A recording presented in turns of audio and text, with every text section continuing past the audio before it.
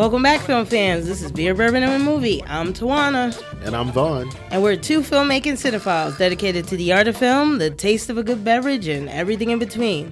We're glad you're back, people. So grab a seat, film fans, beer drinkers, and bourbon lovers alike. This is episode 17. So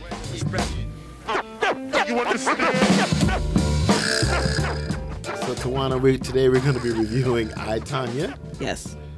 And Shape of Water. Yes, sir.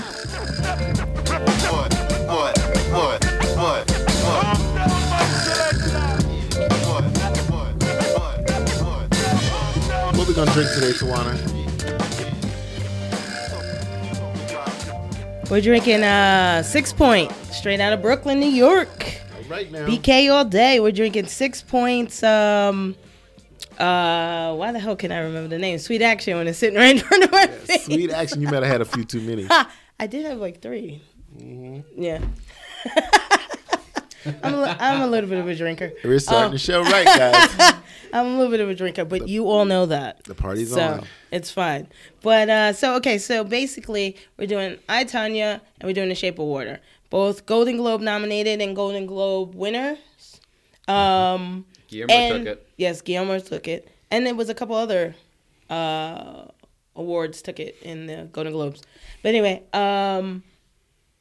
so also, because of I, Tonya, she is a American blonde, right? Oh, so yeah. we figured we'd try something. Trashy blonde all day. Oh, yeah. So we figured we'd try something like a golden American ale, a golden blonde ale.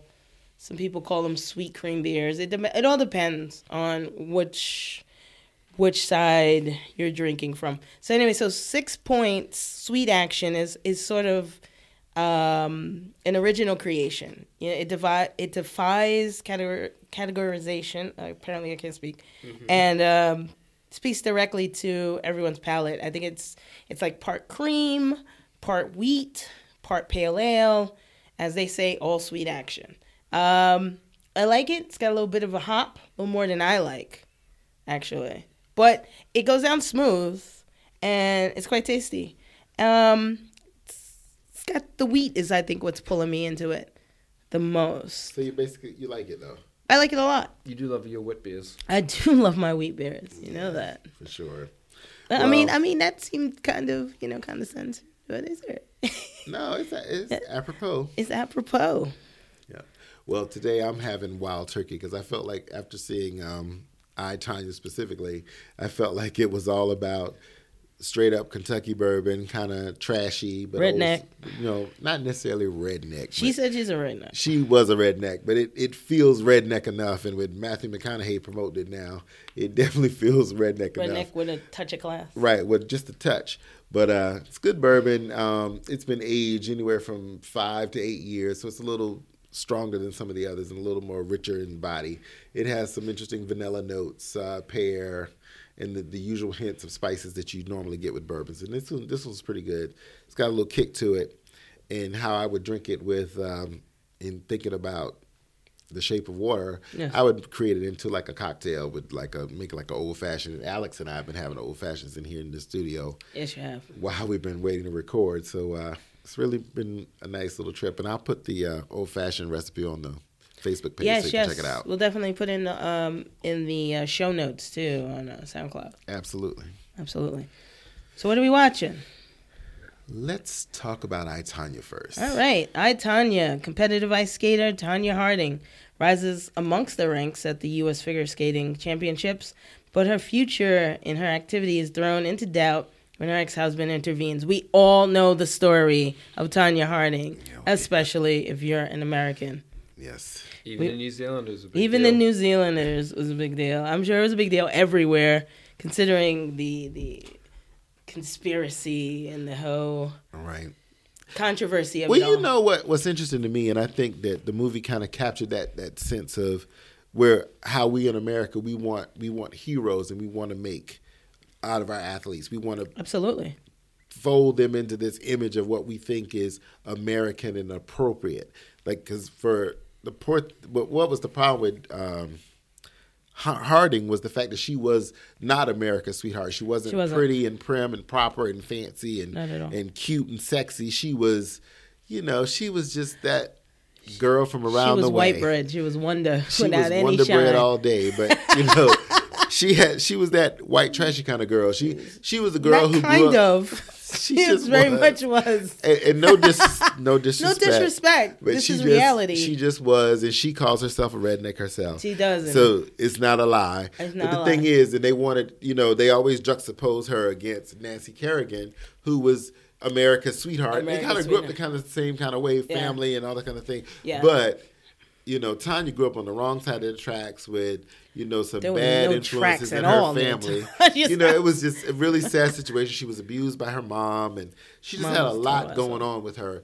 Yeah. And I think that it just this film kind of told the story in a different way. You saw a little bit more of the perspective from Tanya and her relations. Yeah, this really makes you feel bad for Tanya in a lot of ways. Because, first of all, her mom... What did I say earlier? Her mom is the Joe Jackson of the skating world. Oh yeah. She beat the hell out of her. She cussed her every 2 minutes. She called her a bull dyke on skates. Yeah, she was hardcore. It's like, what the fuck? This is horrible. Well, the saddest thing about it, I think that in the mom's defense, not that I'm defending her violent behavior or anything, but I'm just saying she thought that by motivating her with negative motivation, would push her forward. She did not understand that some positive reinforcement would actually work better. Well, she thought, she's like, I hated my mother. You should hate yours too. What's the problem? Right. But she had no positivity in her life. She was a negative woman with like 6 husbands, miserable chain smoker, cusser. Just she had no love for anyone. I don't even know how she had 6 husbands. Well, 6 separate men thought she was important enough to marry, maybe have sex with, but important enough to marry. With that haircut? With that haircut and those glasses. Well, let's remember this was the 80s. This was the 80s. Early 90s. So. And she's in fucking Boondoggle, Oregon. It's Oregon, so there was a lot going on there in that. I feel like there were better choices. Once you leave, you only have to be 10 minutes outside of the People's Republic, Portland. God. Flyover states. I feel like to find how the other half lives. It's hard to find love. It's hard to find love. But I wanted to say high marks go to Margot Robbie and Allison Janney. Mm-hmm. Everybody was fantastic, but these two were the highlights of the film. Absolutely. Highlights. There were moments when I just laughed out loud in the theater. I did too. When Allison Janney had her lines. And they just felt so real. And she just, the thing was, there was just moments when you're like, when I can imagine, and I'm not a parent, but I can imagine there would be some moments when I'd be like thinking that about my kid, and I just wouldn't say it because we're all conditioned in this society to not treat our kids bad and not think badly about our kids and to do all these things.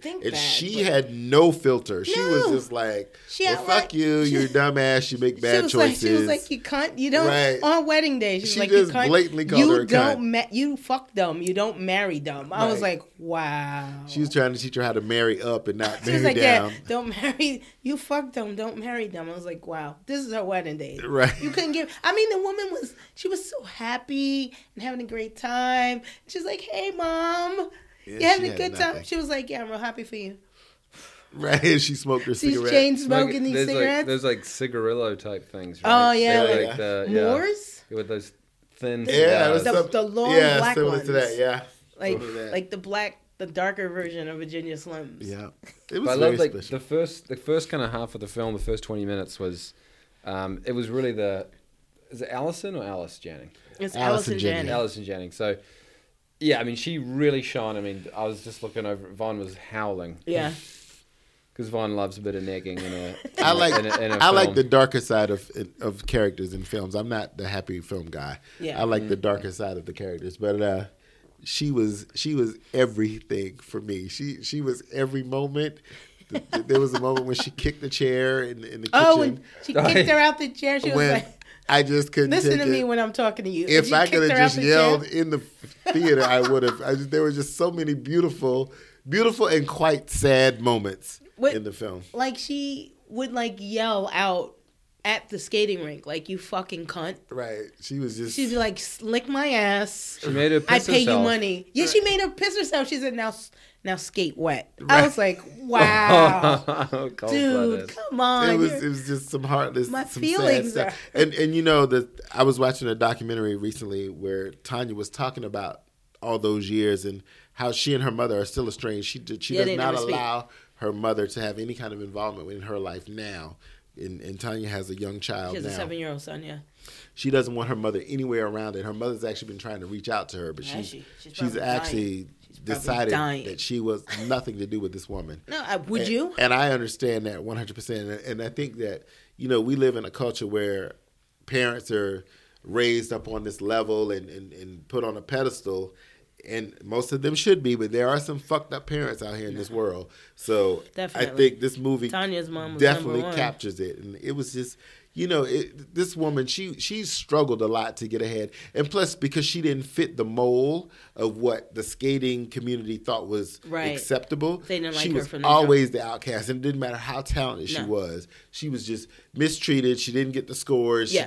They just didn't think she was good enough. Well, because she wasn't dressed the way that Right. they needed her to be dressed. Her family life wasn't the way they wanted it to Right. be. And ultimately, like, her music wasn't Yeah, great. she wanted Her to play rock and candor, roll. She was She just wanted, like, heavy metal. They Yeah. didn't like any of that. They And weren't trying to hear so, that. even though she was the first woman to ever do a triple Axel. Axel. Yes. So, I do that every day, by the way, guys. yeah, I know. In this wheelchair, I'm triple axing all over town. Yes, you do.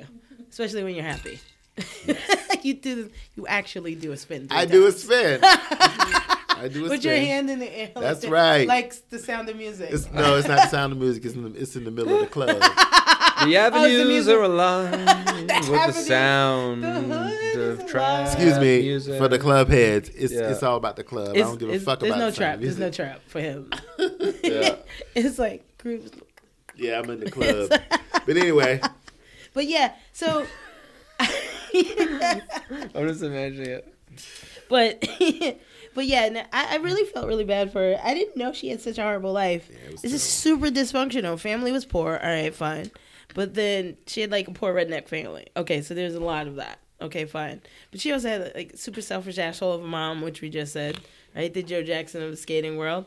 Molesting stepbrother. yeah. Just fucking creepy. They only spent a half a minute on him, but that's But that was enough. yeah. And considering there was more siblings that they just didn't even show. Yeah. There There's were a more- lot of there them. were She was more. didn't she say she was like her sixth kid or something? She was way down the line. She in was his way children. down the line in the children. And then she had an absent dad, an abusive husband. Right. Which, okay, so they play on whether, on whose side of the story we're watching from. Right. But That was interesting. I'm going to say. It was interesting she how they was- dealt with that topic. She was getting her ass beat. Because they did it in the form of a documentary. Absolutely. So because of that, you could go from his perspective to her perspective. And then they would do the juxtaposition. So he would tell it one way, she would tell it another. Yeah, because like the scene that we've all seen in the trailers where she shoots at him with the shotgun, she says this whole thing about how she was abused and talks about their relationship and you see her get smacked and slammed into mirrors and all this stuff. And he goes, I never hit her. We never fought. She actually shot me once. And then she comes out of the bedroom with a shotgun and is like, this never really happened. Yeah. This And never she really shoots happened. at him, And then cocks boom. it again. And she cocks it again, shoots at him. Yeah, And that's it was the trailer some we have. masterful storytelling, and there were moments when, like, there was the scenes that I like was when she was training with her trainer, Yes. and she was running through the forest, and she had She had dog food on her dog back. food on her back. Like She was Rocky carrying style. the bag, and and then Lifting the logs. Lifting logs, the bottles of trainer water. would literally Yeah. turn to the camera And say, "Oh, "This really had happened." And Yeah, so they it was broke the fourth There wall was a some lot. beautiful moments of filmmaking in this film, and Yeah. I think that I'm glad to see that because they didn't really have to do that. They could have just told this story Right. in the purest of forms, but I like the fact they played with us a little bit. You know what too? It felt like you remember watching Cops when it first started? It felt like Cops a lot. You know, that sort of 80s run and gun style. Yeah. But then it had some really definitive like pieces of like real work in the craft. So they had jump cuts, which is for people who don't know what jump cuts are when you see the same scene but they speed it up 3 separate times in a row. So then they had segues, which is when one scene leads into another scene, which leads into another scene, which was the scene that I'm referring to is the scene in the house. So if you've seen the film, I love that. the by scene the way. that was one of my favorite scenes when you see Tanya has finally left her husband.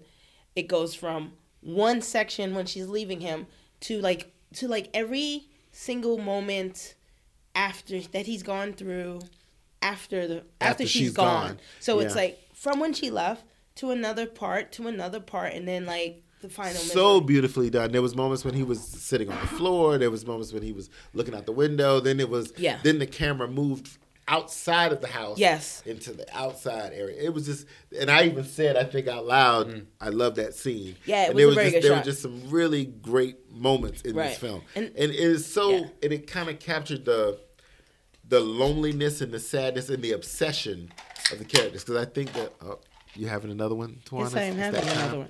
Oh, I guess Alex is ready for another one too. I mean, we crack. I'll be the bartender, Alex. You'll be the bartender. Oh, you're welcome. Okay, thank you. But you're welcome to help me. Excuse me, film fans. Back to the show. I think that there were just some really poignant moments in that.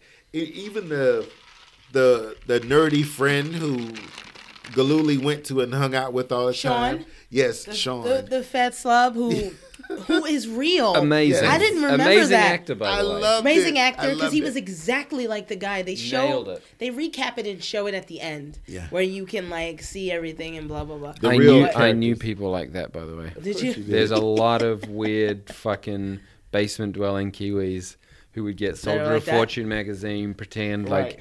I was obsessed with World War II memorabilia when I was a kid. So I would go to these old army surplus stores, and they're just full of all these guys with a pretend military record, just obsessing over just imagining they have these lives that are way bigger. Yeah, he's like, oh my god. He's what did he say? I'm a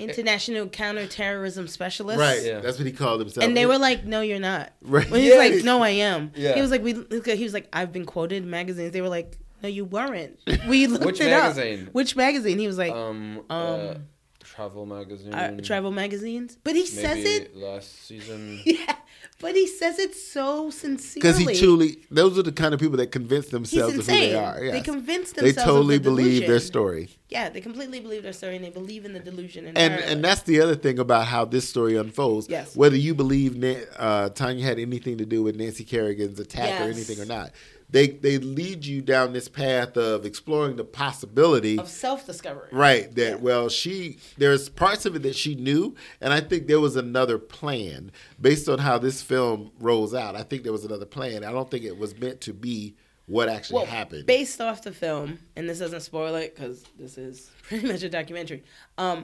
It starts out that they were going to send her death threatening letters. Mm-hmm.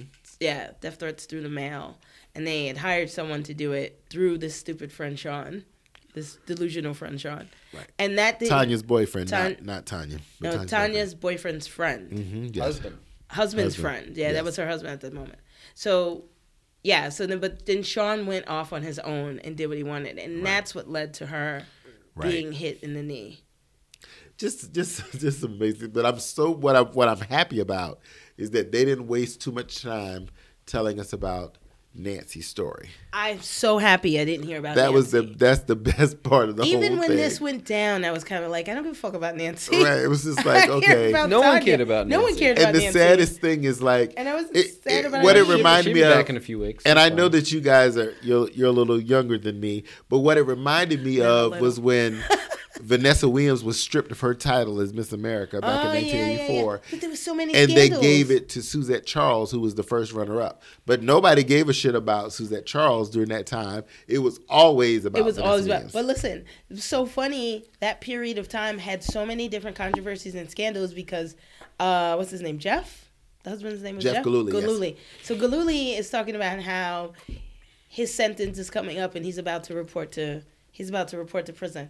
And so he walks to the window and says, it was really a matter of months and the news cameras were leaving from in front of my house. Mm-hmm. And on the side of him, you see the television and it's about OJ now. Right, the OJ trial So started. it was like literally we went from because that was literally the beginning. Because that hard copy show, I remember watching hard copy. I remember. It used to come on in the afternoon. It was real crazy. It was a shitty show, and they really captured that whole thing because they were like that. They were cutthroat. They were do cutthroat, whatever. And towing her car just to get her outside. Towing her car just to get her outside. It's horrible. They would do tricks and schemes like that because they were about sensationalization. Yeah. A story I mean, we're all doing it now, but that's what it was about. Yes. And so, but it was just a weird time in our history. It was a weird time. props to the crew. Yeah. From the cinematographer, whose name I'm going to try and say. You're going to beat apologies. It up? Nicholas Karakatsanis. Oh, gosh. I'm sorry. Karakatsanis? We said it might be Greek. It doesn't say he's from Greece. But anyway, so, yeah, Nicholas from the cinematographer, who was fantastic in all that he did, from mimicking tracking shots. Yeah. From those of you who've actually seen a VHS player and have watched movies on it, remember the tracking shots and how you would have to adjust tracking. Oh yeah. They mimicked that. They mimicked what it was like to look through an aspect ratio of 4:3, which is television. To the crew doing it, they killed the 80s, 90s look in every way. Clothing, set, hair, music. I mean, it was great. So really props to them. And you know, it just added so much more to the story. I love when films do that, just the way Atomic Blonde did it with the music and the style of that also 80s pick. Stranger Things. You know, Stranger Things is doing it right now. So it's always good to add those textures and those flavors. And the scene that really captured the whole sentiment to me of the movie was when Tanya was getting ready for her last competition. Oh, yeah. It was so beautiful and sad. It was so sad. And just so powerful of her just trying to get her face on. Trying to get herself together. And I don't know if anybody... Yeah, that was haunting. And then she flipped out because her... See, we thought she was just being a crybaby little brat about her laces. We had no idea all this was happening in the background. Behind the scenes, right. And the film really captured that moment, and you could see her breakdown slowly happening. When she was just trying to put on her face. She was just trying I don't know. It's all she ever had. And I think everyone can relate to that because everybody has a situation where whether they're trying to get to work every day and to a job that they hate, or they're trying to deal with someone that they don't want to deal with, or whatever it is. Just trying to live. Just trying to put your face on to get out the damn door. I'm just trying to be. And that's what she was doing. Absolutely. And it was so powerful. And I was like, wow, you know. And Margot Robbie, she's one of my favorite. She's becoming one of my favorites. She's like the new Charlize. She is really doing it because she's not trying to be. She's not trying to be the sex symbol all the time in every film that she takes. She's like, I'm an actress, and she's showing that. From Focus to Suicide Squad. Because she's playing a great Harley Wolf Quinn. of Wall Street. She played the wife. Right. You know, she's done. What was the other one you guys were saying? The one she was saying in the tub. Oh yes. The Big Short. Big Short, yeah. She was in a lot of films, and we did not know she was an Aussie. Well, of course. She is Australian. She can't be an American actress, but that's just how it goes these days. It's just, yeah. America. I should have learned filmed in Poland. Sorry, America. All the great cinematographers come from. Everywhere else. It's like everywhere else. But you know what? There's still some talent. Hey, we don't need them, right? Yeah, there's still some talent. Keep them out. Yeah, we need them. Yeah. They're fair skinned. I was the last one. I'm the last immigrant. You can come in, and all of you can come in because you're fair. Right. It's okay. It's the shithole countries they don't want. Right. New Zealand was a shithole. No, maybe 10, you're not considered shithole. They don't care about that. It's not. All they see is the white folks. They don't care about you. And Australia's fine because all the creamies have been taken care of. Right. We're very multicultural, by the way. Yes, I'm sure. We are too. Just to let you know, but not. Thanks, Alex. White people only own most of the things, not all the things. Well, when we think of New Zealand, I don't think of you. I get it. Right. I'm still. I think of The Rock. Like everyone we else. are the 80%, not the 99%. Yeah. All right. I just want you to be very clear about that. Thank you for that, Alex. I get it. And I'm sure our fans really care. So at the end of the day, how do you feel about the movie? All right, final thoughts. Nowhere near as funny as I thought it would be, considering I was told it was super funny. But it was funny. Still very entertaining. I thought the performances were major, and seriously, big high marks go to Robbie and Janny for tremendous work, and actually for that part to the crew for taking us back in time to a fully fleshed out past. Yeah. You know, both cinematically and in art direction and in craft entirely. And you know what? And once again, I like the darker side of characters. And yes, we know. I actually appreciated the the weird twistedness of all these. I did appreciate it a great deal. And there were some very funny moments, but I get that kind of humor because I don't like comedy, but I like tragedy. So I think you like dark comedy. There is something special about it. But what I can appreciate is the fact that Tanya is still living this story. And still so sad. In 2018. But she was actually at the Golden Globes. She was the guest. She was with Margot Robbie at the Golden Globes on the red carpet. She got a standing ovation. Did she? Because people understand now that it wasn't just her. Right. She had a whole shitload with her. I wanted to fucking hug her a million times. She had a bunch of shit coming with her, and I think that this film captures that. And I hope that, you know, she finds peace and some kind of place in her life, that she'll be in a good place. Yeah. I think one of the things I loved about the way they told the story was they didn't make a point. It was kind of like she was a genuine athlete and a genuine competitor. Right. She was a genuine athlete, and they didn't linger on the fact that she was the best. No. They really just tried to sort of tell the story of her background. Yes, but at the end of the day, it was kind of all her grit and all her determination and everything that she ever really got was her sort of, you know, her whole thing of like, fuck you.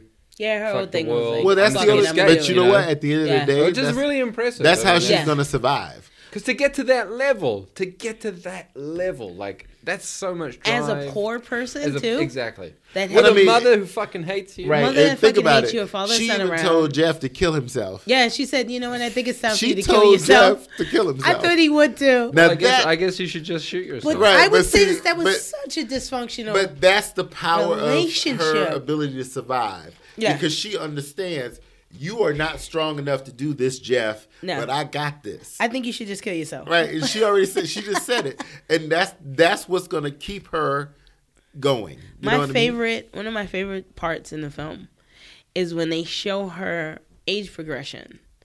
And she's like maybe, I don't know, 10, right before her dad leaves. Yeah, with the little kids. And she's skating. And they say something to her.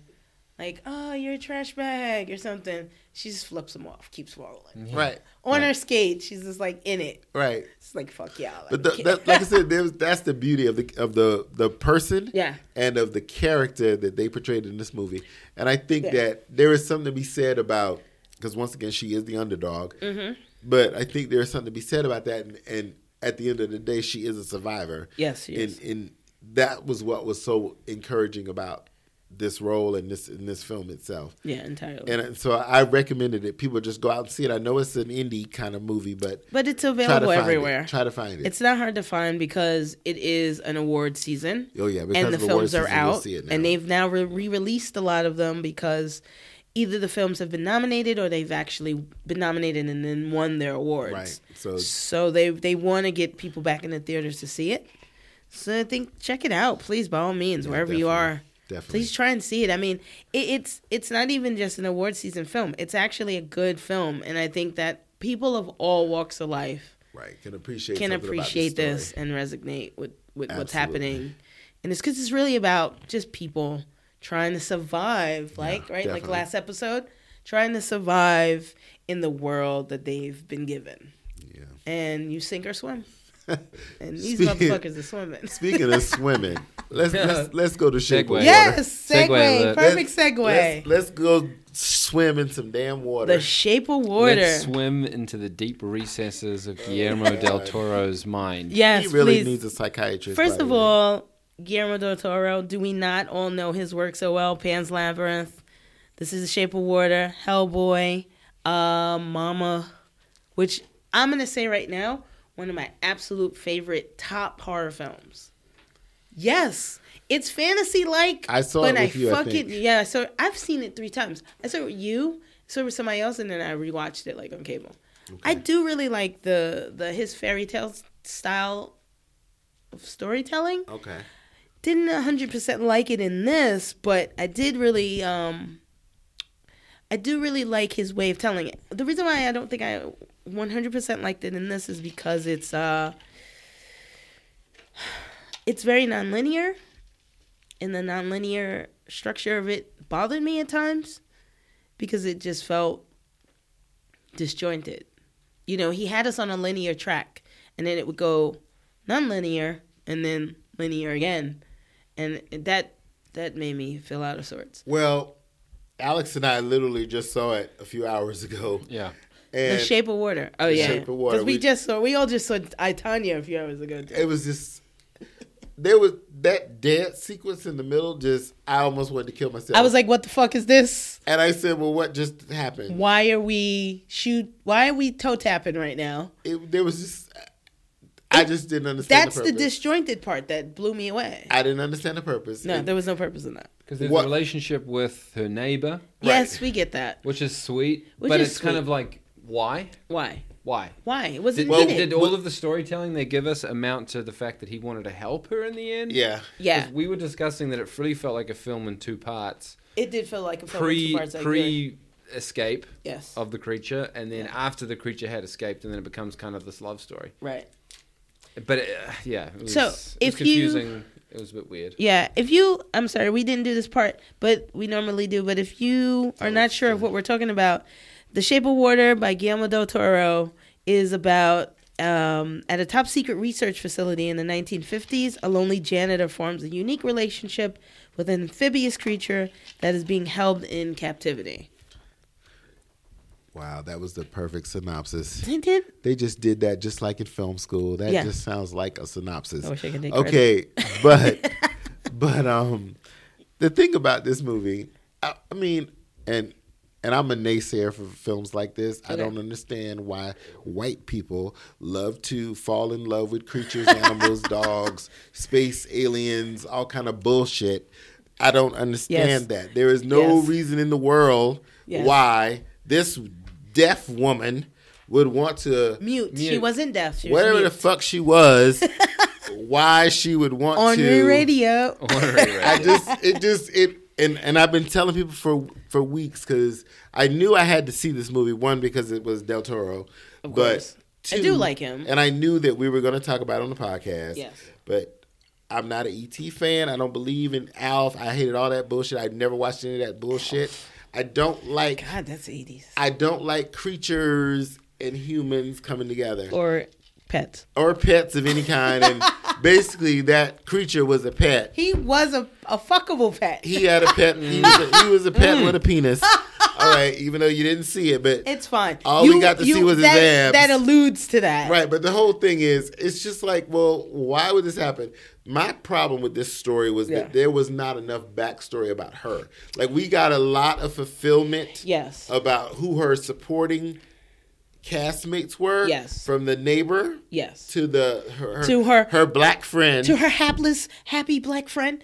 But she wasn't happy. She wasn't happy. She was just shucking and jiving. I can't do Octavia Butler doing these fucking sad piece roles anymore. Hold on. Can't do it. Hold on. They did do an homage to The Help. You remember that line? It's an homage all day to The Help. But they did mention The Help. Okay, so or say something about The Help. I just want to make a point that she was always late to work, and I was often late to the films we go see. And Vaughn's Vaughn's like, you like this bitch, and I was like, I wish you. And then wait, that's my favorite impression of mine. You like this bitch. And then I said, well, I wish you was as nice as the lady friend. I wish you were as nice as forgiving. Octavia Butler, who's always ready to punch me in. And I said, never.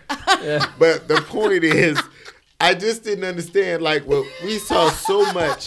We got so much backstory from the rest of the characters. Even the boss at the center, right? Oh, we knew all about his family and his little dysfunction and whatever. And his little happy life in Baltimore with his little 2.5 kids and the little wife. Yeah, but it was a little weird because Michael Shannon is like... Michael Shannon is the motherfucking Michael Shannon beast. Who's my favorite guy? Stephen Lang. He is Stephen Lang. You can't tell if he's going to fuck you or kill you. Yeah, yes. He'll do both. Yes. He will do both. Yes. Michael Shannon will do both. He's very fucking creepy. Right. But he's a genius at it. I loved his performance, and I loved this one too, because he he brings it 100%. But we got that about him. Like with this woman, what's the actress's name? Sally Hawkins? Yes, Sally Hawkins. Sally Hawkins, I need you to eat a cheeseburger, and I need you to not be a French woman. She's a tiny woman from London. I felt like she was just a little French lady in the whole film. She did feel very Amelie-ish. Thank you. It definitely felt Amelie-ish. It was very Amelie. And I was like, it was like indulgent sort of like sexual cinema. I don't know. It was very odd. It was weird. It was very odd. And why did we have to see her like jerk off every day? Why was that important? There was women don't jerk off. Well, it was a masturbation scene. But it was a masturbation scene set. We do rub it out. So basically, she rubbed it out, and every morning she did. She had a masturbation scene set to an egg timer. She had to do it in the time in which it took her to make those eggs. Right, and everything was about the egg. And so it was in the water. But the egg always in the water. Between the water and the egg, the egg had symbolism too. So yes, there were so many things. Did have symbolism. There was so many things going on with that. There was a lot happening. Why couldn't you give me a little bit more? But see, where you say he didn't give you enough backstory, by the end of the film, I had figured out who she was and where she came from. And I was like, oh, I get it.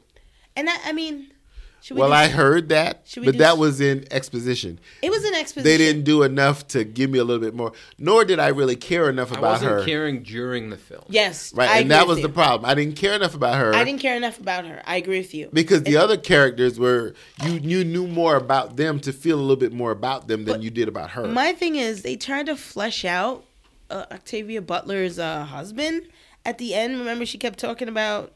Her name was Zella in the film? Zelda. Mm-hmm. Zelda? But what was her husband's name? Brewster? Brewster? Was it Brewster? Yeah, it was Brewster. Brewster Fuller. And they kept trying to flesh him out at the end, and I was like, he's useless. She was just talking about him, but see, he was the one when they... Well, we're not going to tell the story. We're not going to tell the story. But essentially, she kept talking about her husband every day when she would talk to... Eliza was the girl's name. But her the story about her husband was her whole effect. She was the wife of this man. That did nothing. Everything about her. He was basically Mr. from Color Purple. He was Mr. from Color Purple. And so all you knew about him was his name and how he didn't really do anything. He didn't talk to her. It was useless. He didn't relate to her. That's how until she stood up. But that's how she expressed herself as the character. Yeah, until she stood up. And then, this is not spoiling it, by the way, but until she stood up against him. But really, it didn't have the impact that it did in Color Purple when Sophia, right? Was her name Sophia? Anyway, when... You mean when Celie? Celie. Who was Sophia? I don't know, it doesn't Sophia matter. Was goddamn Oprah fucking Winfrey. Yes, I know. The other slave. I'm really not That's trying. That's why, because you're thinking of Octavia Butler, you're thinking about the other slave, Oprah Winfrey. I've triggered Henri Radio. And everybody who knows Von Harris, everybody that knows Von Harris knows I don't give a fuck about the planet Oprah is from. I'm gonna say turn down the mic a little bit because so he's about to I'm go good in. now. I'm good. Sure? I'm done. You sure? I'm done. I'm done with that slave. Now we're talking about Octavia Butler. The views of Von on Oprah did not reflect the show. She can't stop us from doing this fucking podcast. Fuck her. I don't give a shit how many speeches she says at the Golden Globes. She ain't gonna be president either. She is the female equivalent of Trump. Goodbye. The reviews of Vaughn do not reflect the show or anything in it. Those are his and his alone. We're a third of the way through the wild turkey right now. So this dear God. But we know now they're scared of Oprah. Hashtag Henri Radio. We're just saying Henri Radio. We got some Trump liquor. We got some Trump liquor in Vaughn. Right. And he's espousing said. That's right. Views. Going through it. Yeah, and I will not be on her campaign run. But anyway.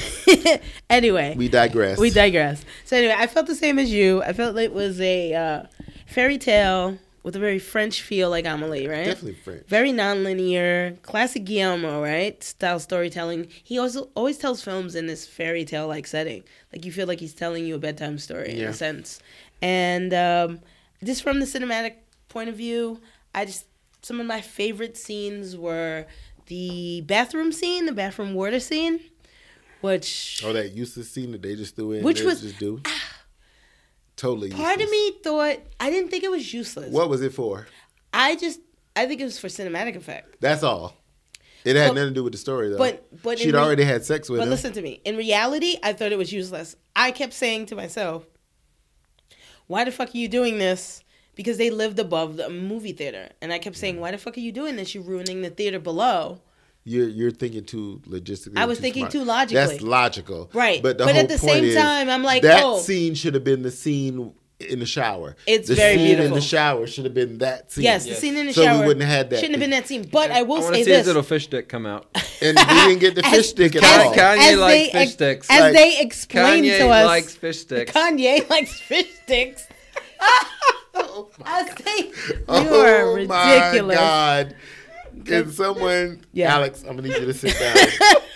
Sit down, Alex. There's been a minute. Alex, we need to adjust. Fish sticks. God. Oh, my God. All right. So, not to ruin it for the fans, I want people to see the film. But wait, there is a whole scene in which they explain how his penis actually comes out, which is so insane to me. Right. And I thought it was so retarded. I was like, why are we talking about this childlike amphibian's dick? Right. It was like childlike. And these are adults. And I understand it was the mid-60s or whatever. When it was 1950s. No, it was in the 60s. No, it says 50s in IMDb. No, it doesn't. It can't. It can't because they were in Vietnam. I don't think it was Vietnam. Though. I don't know. No, there was the Huey helicopters. No, what they showed was. Plus, he said, I knew you 13 years ago in Busan, which is in Korea, the Korean War, which was in the early 50s. Okay, so 13 years after the Korean War is the early 60s. Because they showed. Okay, so timelines, motherfucker. Timelines. Listen, the IMDb. Fish sticks and timelines. All right, fuck you. All right, let's get back to. Thanks, hold I'm on, before we go back to fish dicks, I need to be clear. You were saying fish sticks. Fish sticks, fish I thought sticks. You were saying fish sticks. It's all the same. God. But the point is, they were showing part of the civil rights movement, where once again with water, where they were shooting the hoses on us, which Donald Trump and all his supporters. All right, so let's get cinematic for a minute, right? It's still that's there. Like my whole there were so many layers there. When we discuss water in film, right? Water means emotion. So water means emotion. It means blood. It means birth. It means new beginnings. It means a number of things. Life. I think for her, it meant life and emotion, mostly, it seemed. Well, it seemed like she was very devoid of emotion until she hung out with the gay neighbor next door. But she was devoid of emotion, and she hung out with the neighbor and met the amphibian guy. Okay, but see, does he have a name? No. Fish dude. Man from Atlantis is what I've been calling him on His Facebook name is Amphibian Man. I'm calling him the creature. You're calling him the creature? Because he looks like the creature from the Black Lagoon. He's played by Doug Jones. By Doug. Nobody knows who also plays Abe Sapien in Hellboy. And they look like cousins. Mm-hmm. Vaughn made that point. Don't make the jerk off sound. Because it matters. Obviously, he put him in here for a reason. Because filmmakers always use the same damn people all the time. Well, maybe he's also obsessed with this amphibian and amphibian life. I think Guillermo wants to fucking. I think Guillermo needs a doctor. Guillermo wants to fuck fish. I think he wants to fuck fish. He needs to go to the doctor. Maybe it's Guillermo that likes fish sticks. Listen, film is your psyche. All right, so let's go back for a second. Let's go back for just a hot minute. Go back. How far? We didn't learn anything about her until the very end, basically. There was a little exposition about where they found her. There was a little exposition where she found her. Had no life other than being a cleaner at the damn plant. Right. For me, we were discussing this. The final scene pretty much caps her story and tells me who she is. Right. I mean, I will let the fans figure out for themselves. But you've got 3 different scenes. You've got the scene in which they tell you where they found her on the side of a lake or some water somewhere. She's got 3 slits on the side of her neck.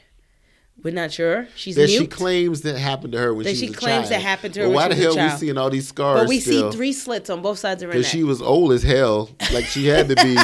She had to be at least 40, late 40s, 50s? No, she wasn't that old. She must have been in her late 30s, 40s. Super old. She just in the 50s, you look fucking old. It's not like these days where you look young for your age. Well, I just didn't get her. Kind of British white. I didn't get her. Well. She didn't have good teeth though, so I didn't think she's British. But she had good teeth. That's why I said I didn't think she was British. But she is a movie star. But the whole thing is, there was just some moments where I was like, well, why do I give a fuck about this girl? Like, because the story was more interesting from the perspective of Shannon and the creature. But, like, if that battle would happen, and then they had was a good battle. This whole subplot of the Russians, because the Russians once again are trying to destroy us. Okay, wait, but they were trying to destroy us and were the terrorists before bullshit turned around and said it's now all Muslims. Right. We all of forget. Of course. Russians. We don't remember that anymore. We still forgot that. But that's Russians what it is. Were communists. And right. And we hated them. And they were just trying to take all our secrets. Right. But the whole thing is, the whole thing is, the movie, like, that was it. And like Alex said earlier, it was like two movies because you're right. Like two movies. Once she broke him out of the place, it felt like it was just a totally different movie. It was a love story after that. But then wait, can I dip in and say maybe there was a third film? Because there was a whole thing about her friend Giles, who was a homosexual in the 50s, 60s, and trying to kind of find love, who was absolutely alone. He was an advertising guy who was absolutely alone, not willing to change with the times, because he was still an artist, a visual artist, but they were kind of saying like, oh, we do photography now. Right. And he was like, and no. But there was a theme that was running through the film, and they all kind of marked on it. There was a theme of loneliness that ran through. Loneliness was the film. Every single character was lonely. Every single character, whether they were in a relationship or not. Right, they were all lonely. From Octavia Butler, even Michael Shannon was misunderstood. He was the same way. He was lonely too because he was living in a life, but he wasn't a part of his life. He wasn't a part of his life. He was set on that trajectory of like succeeding, military. I must not fail. Right. I am a man. But there was a whole lot of that. It was a whole lot. There was a whole lot of like. It was a whole lot of like. Archetypal structure that we these days fight against. No worries. That we these days fight against. And so, what else was I saying? Patriarchy, you mean? Patriarchy, yes. Mm-hmm. We fight about that every day. Isn't today the Women's March? Oh, yes, it's the Women's March. I get pussy hats. I had so much more to say, but I can't. But okay. So, all right. So, my other favorite scenes were... in the ending at the docks. Right. I just think, okay, so a lot of these scenes were my favorite because a lot of times on this podcast I come from a very cinematic point of view. My thoughts in films are always through imagery. Very academic. Very, very academic. But it's always... you're just a hater. But I'm not a hater at all, but I just fucking love imagery. I love photography. I love...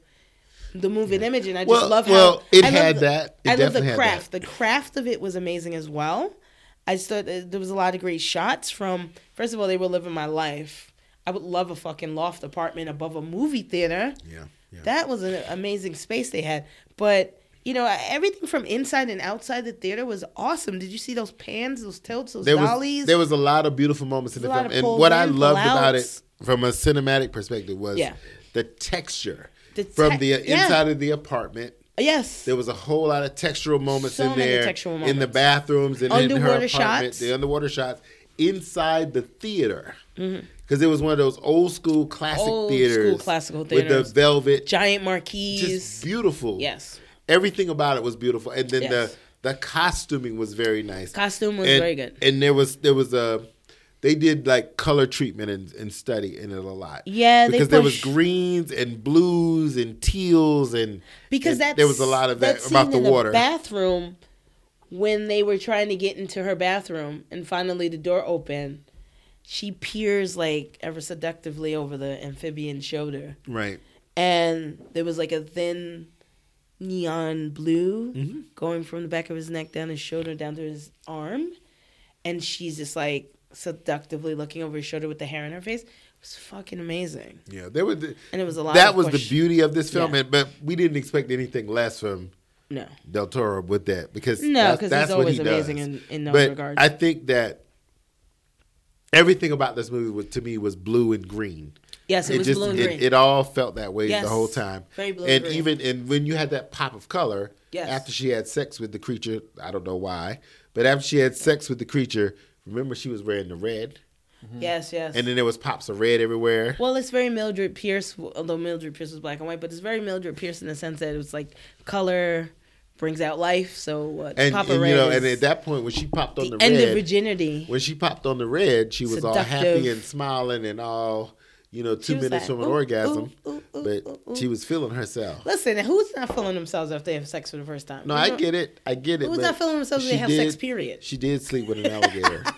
She did sleep with an amphibian, yes. So, but listen, I guess how you get it is how you get it. How you get it is how you get it. I ain't mad with her I'm for just that. saying. I mean, Von quoted that in the theater. I just looked at him and go, did he say that? I said, what the fuck are we looking at? And he's like, you get it, girl. I mean, you get it. She got it. How you get it? She got it. She was getting that at the end. She got it. And I'm like, okay, everybody need a little something. To juxtapose that, though, when there was the cat running around. Vaughn was like, ew. Vaughn was just like, eat that motherfucker. He did eat it, though. Yeah, I call that. Yeah. Now, what? Say, eat that motherfucker.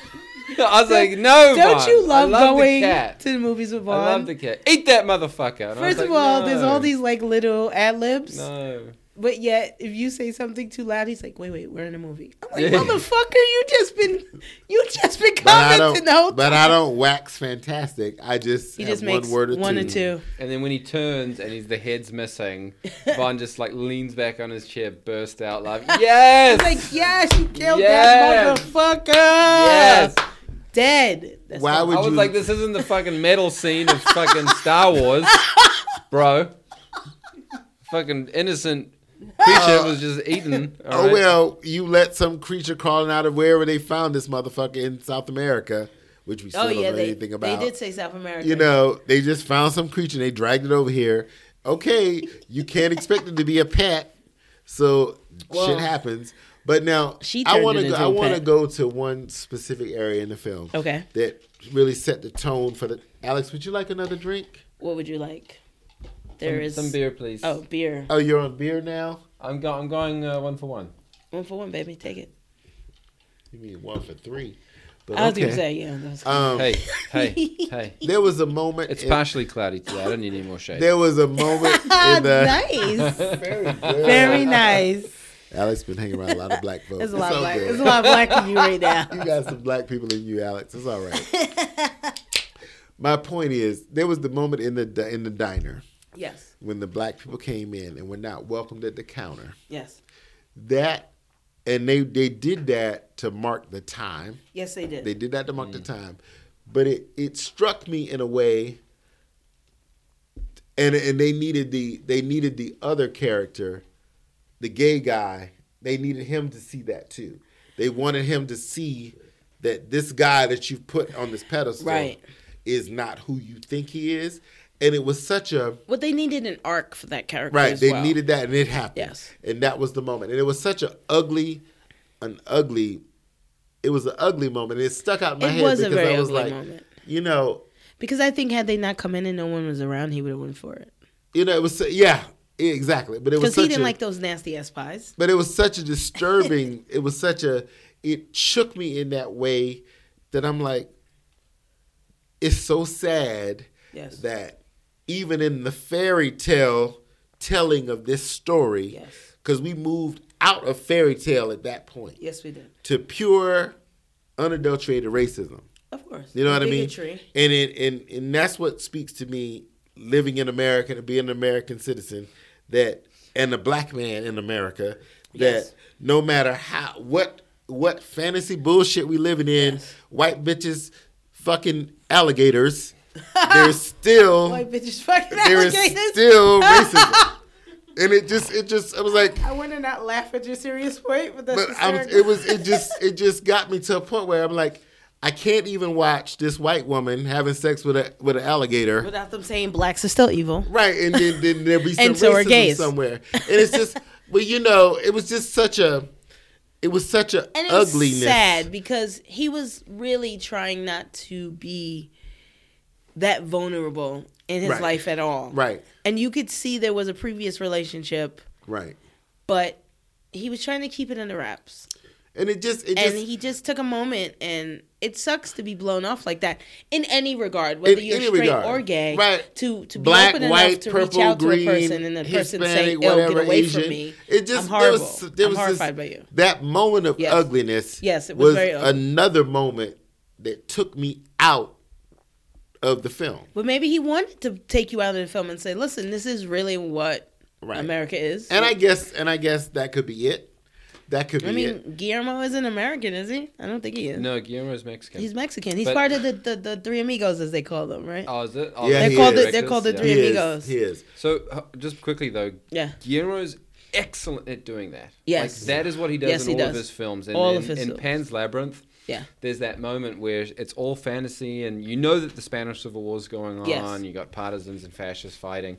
But there's always that like crash down to earth moment where in Pan's Labyrinth the fascists kind of sees all the partisans and her parents and you know what I mean, and like all of a sudden everyone starts dying and gets executed. Right. You know what I mean, and it's just like, oh shit, there's a civil war going on. Right. She's having this little fantasy, but there's people getting like killed all the time all around her, and then like that moment in the diner was that kind of it was when he brings historical fact into the fantasy. Yes, because he's obviously gone through a lot. And he's making some statements about it. He is making some statements of a lot of things. I appreciate it, but for me, just watching it, it just felt like, well, there is never any time when I can watch a movie, and not be reminded that as a black person living in America, I don't give a shit wherever else you are. You can be in Europe, Africa, wherever the fuck you are. But what I know is America. Yeah. And there's never a time when you could just be. No, you know what I mean? There's just never a time. There's never a time. Also for the LGBT community, because he was reminded of his place too. Yeah, he was the character. So it was just like, and he was a white man, right? But once again, he was like, no, you are a minority, right? You're still in this group. You're the other, and it just it's upsetting to me. And in the moments of all this fantasy water bullshit, military, fish having sex with white women. Whatever, right? I still have to be reminded that. I love how you just keep saying fish having sex. Because that's what it was. Let's be clear about it. That's what it was. That's what it was. Yes, that's what it was. Yes, I understand. We can call it. We can paint all kind of pretty pictures around it.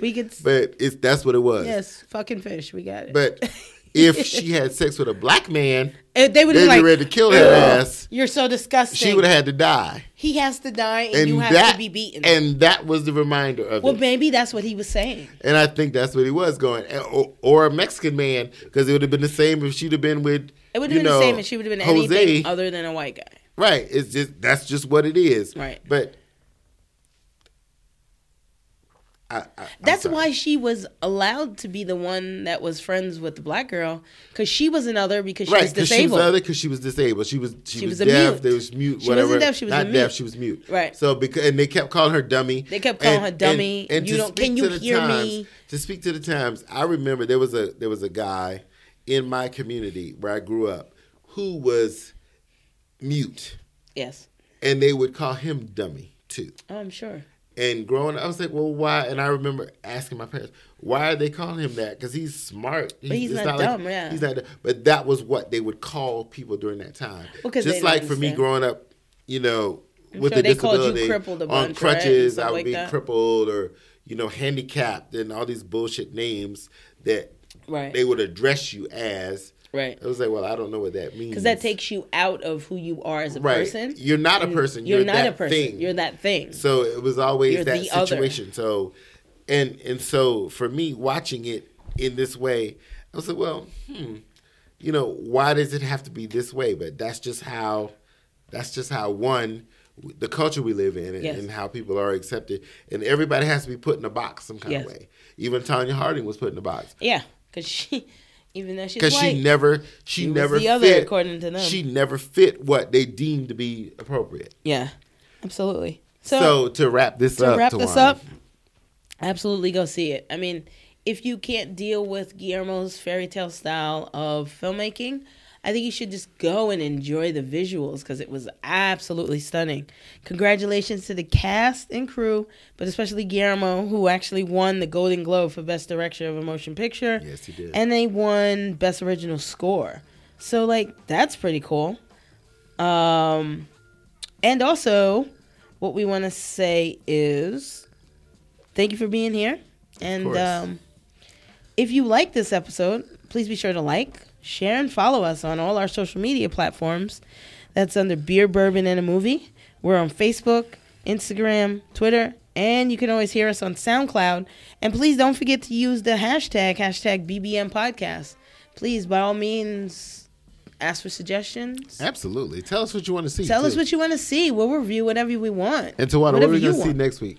Next week, it's The Post. Yeah, what are we going to see next time? The Post. The Post and Den of Thieves. 50. Den of Thieves. 50 Cent.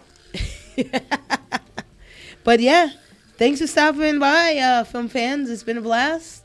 This is Beer, Bourbon, and a Movie. See you next time.